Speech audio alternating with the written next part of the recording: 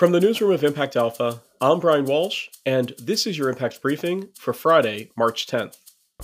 Today, Impact Engine's Priya Parish joins Impact Alpha's David Bank to discuss the value of purpose-built impact asset management and advisory firms, and why purpose-driven is not enough. But first, here's what you need to know from this week in impact investing. India is poised to lead and to test the just energy transition. The soon-to-be most populous country in the world is at the center of efforts to supercharge climate funding in the global south. Prime Minister Narendra Modi is pushing clean energy as an economic development and diplomatic tool. India heads the G20 group of nations this year, which is looking to leverage more private investment with loan guarantees and other incentives. India needs as much as $10 trillion of investment to meet its own development and net zero goals, which are set for the year 2070. Impact Alpha recognized International Women's Day this week with reports on women-led and other funds focused on gender, climate, and ecosystem regeneration. A report from 2X Global identified frontline communities in rich, middle, and low-income countries as the key to many climate solutions. For example, in the U.S., Matriarch Revolutionary Fund will provide grant and debt capital to Native and women-led ventures using character-based lending. This replaces the traditional 5 C's of lending with the 5 R's. That's relational, rooted, restorative, regenerative, and revolutionary. More than 300 private market funds are investing with a gender lens across private equity, venture capital, private debt, and permanent capital vehicles. That's according to Catalyst at Large and Project Sage 4.0. 200 of these 300 funds have raised a combined $6 billion. And venture funds are zeroing in on women's health. On Impact Alpha's list of openly raising funds this month is Mexico City-based New Ventures, which launched a $20 million fund to offer revenue-based financing to women's health services startups in Latin America. And Global Bio Fund is rolling out Jaya Ventures, a $100 million fund to back early-stage, women-led health tech ventures in the US, the UK, Australia, and New Zealand. Global Bio's CEO, Ipshita Mandel Johnson, was a guest on Impact Alpha's Reconstruction podcast 2 years ago.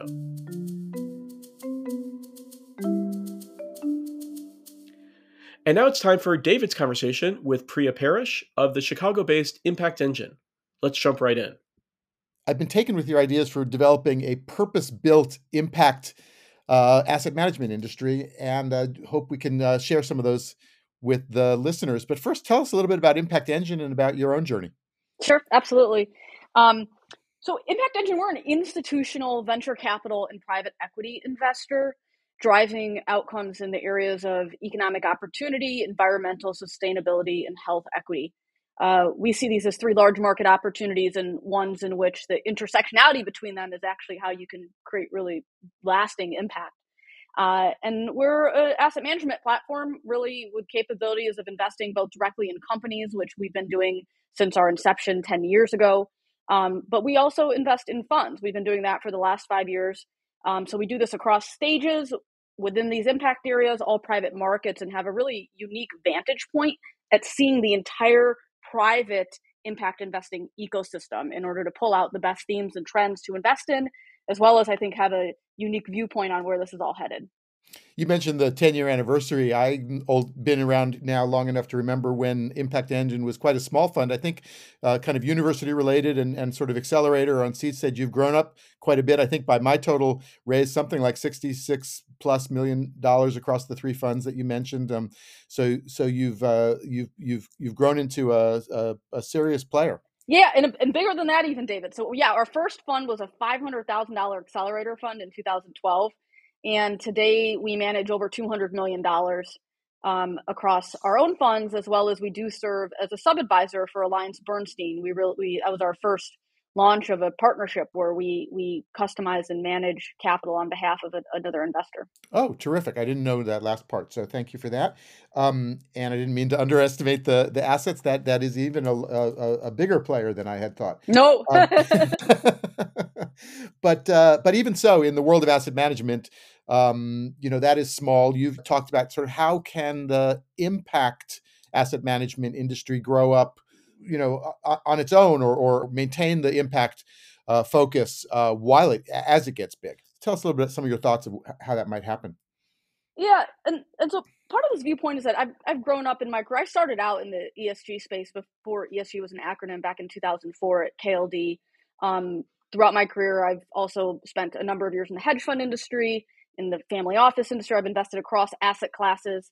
And I've seen how each of these strategies over time, as they gain acceptance, how asset managers try to scoop them in, essentially. So we saw long-only managers try to add hedge funds. We saw private equity funds try to add hedge funds start VC funds, all these different things. And it's because our industry is really predicated on scale, right? You need enough capital in order to really generate strong returns. And there's also something as too much capital. And so what I observed throughout all these asset classes, even private credit, private real estate, is that when these asset managers go and tack on different strategies or buy up firms to manage it within their umbrella, those are usually not the leading products. They're kind of second rate. They're not their core products. There's something missing. And I think the same thing is likely to be true with impact investing. People are now seeing that it's a sizable enough market that all the big players, both public and private asset managers, say, we need to have something here. Okay, so let's go buy someone, and we've certainly seen lots of acquisition in this space, or some other way of doing it, doing JVs and things like that. And I think what they're missing with that is this idea that we were talking about, which is there's a difference between a purpose-built investment firm and a purpose-driven. Purpose-driven is a bit hand-wavy. It speaks certainly to aspiration. It speaks to commitment without having detail. A purpose-built investment organization stands on very clear principles that inform the entire investment process, from literally, what do you invest in? What is the pond that you fish in? To how do you source? And what are the initial things you're screening for and looking for? To how you're conducting diligence, informing what you invest in and how you structure those investments to ensure impact, how you exit, but also who you target as your investors, what your objectives are to them, how you report to them, how you engage and partner with them. It's very different when the entire firm has a real intention and accountability around purpose and impact across everything they do versus just saying that's a mandate of this product and this fund. Because inevitably there are other people in the organization who are involved in it, and there's not that same kind of rigor. So that's kind of what I'm talking about, and I have my own ideas of how I think we can achieve this and continue that impact, authenticity, and rigor while achieving that scale, because we do need to get scale. One of the obstacles to that you raised is that the gatekeepers that sometimes sit between the asset owners and the fund managers that are deploying the capital themselves are not necessarily purpose-built for impact, and can be an impediment with their own sort of received assumptions or misperceptions, as the case may be.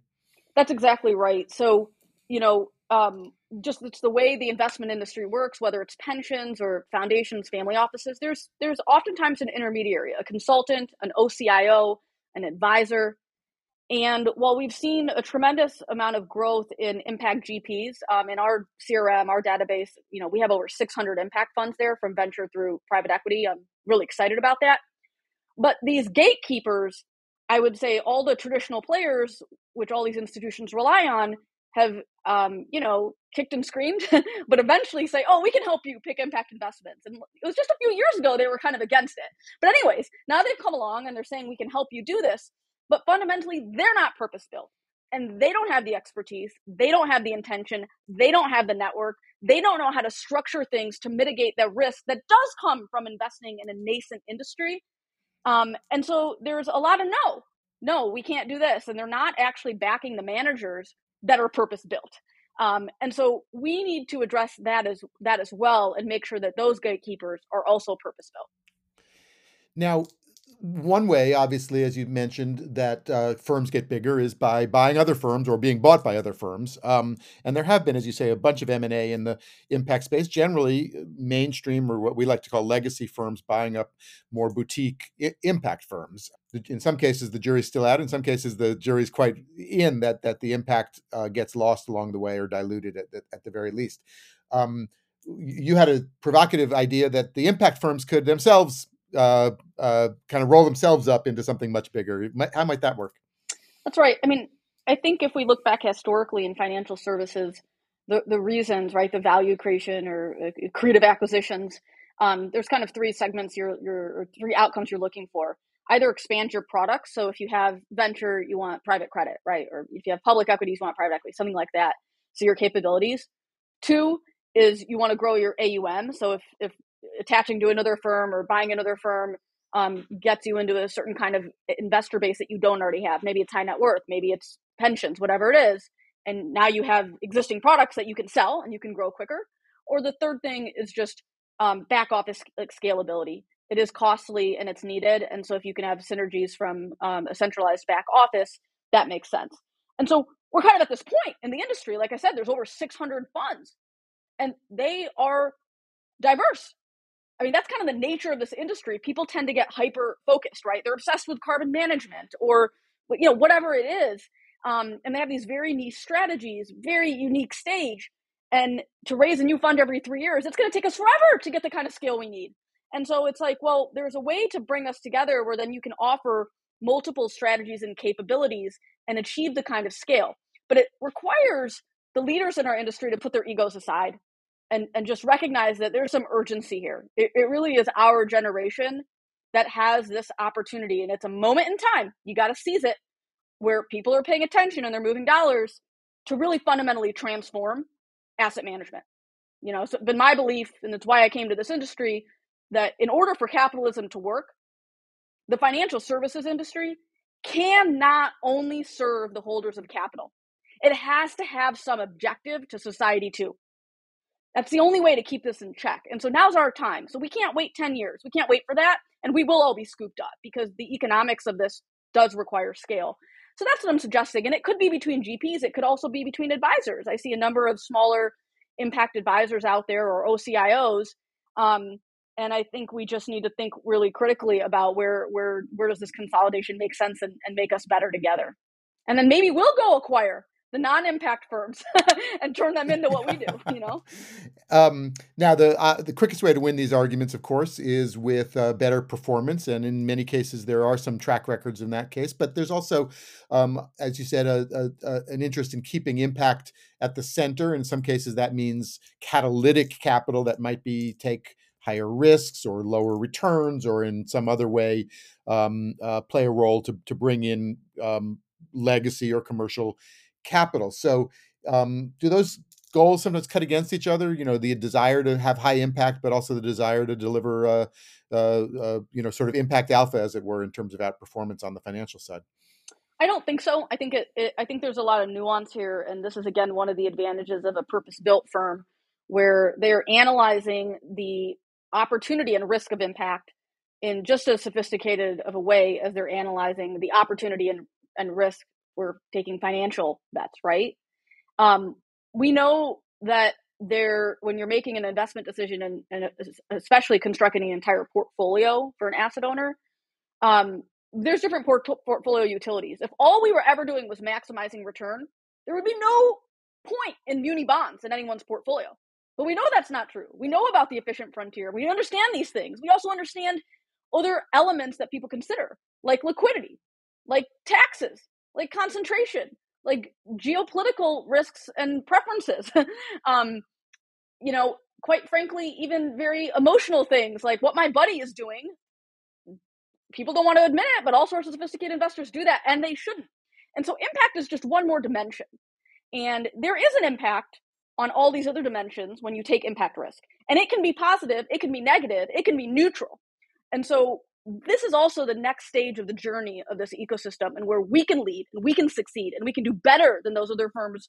Really, the mainstream firms are only coming to this in the last 2 years, is that if we can bring that sophistication, we will be able to give investors what they want and not just a sales pitch, to be honest with them about, if this is the kind of impact you want, this is what it will take, and this could be the effect.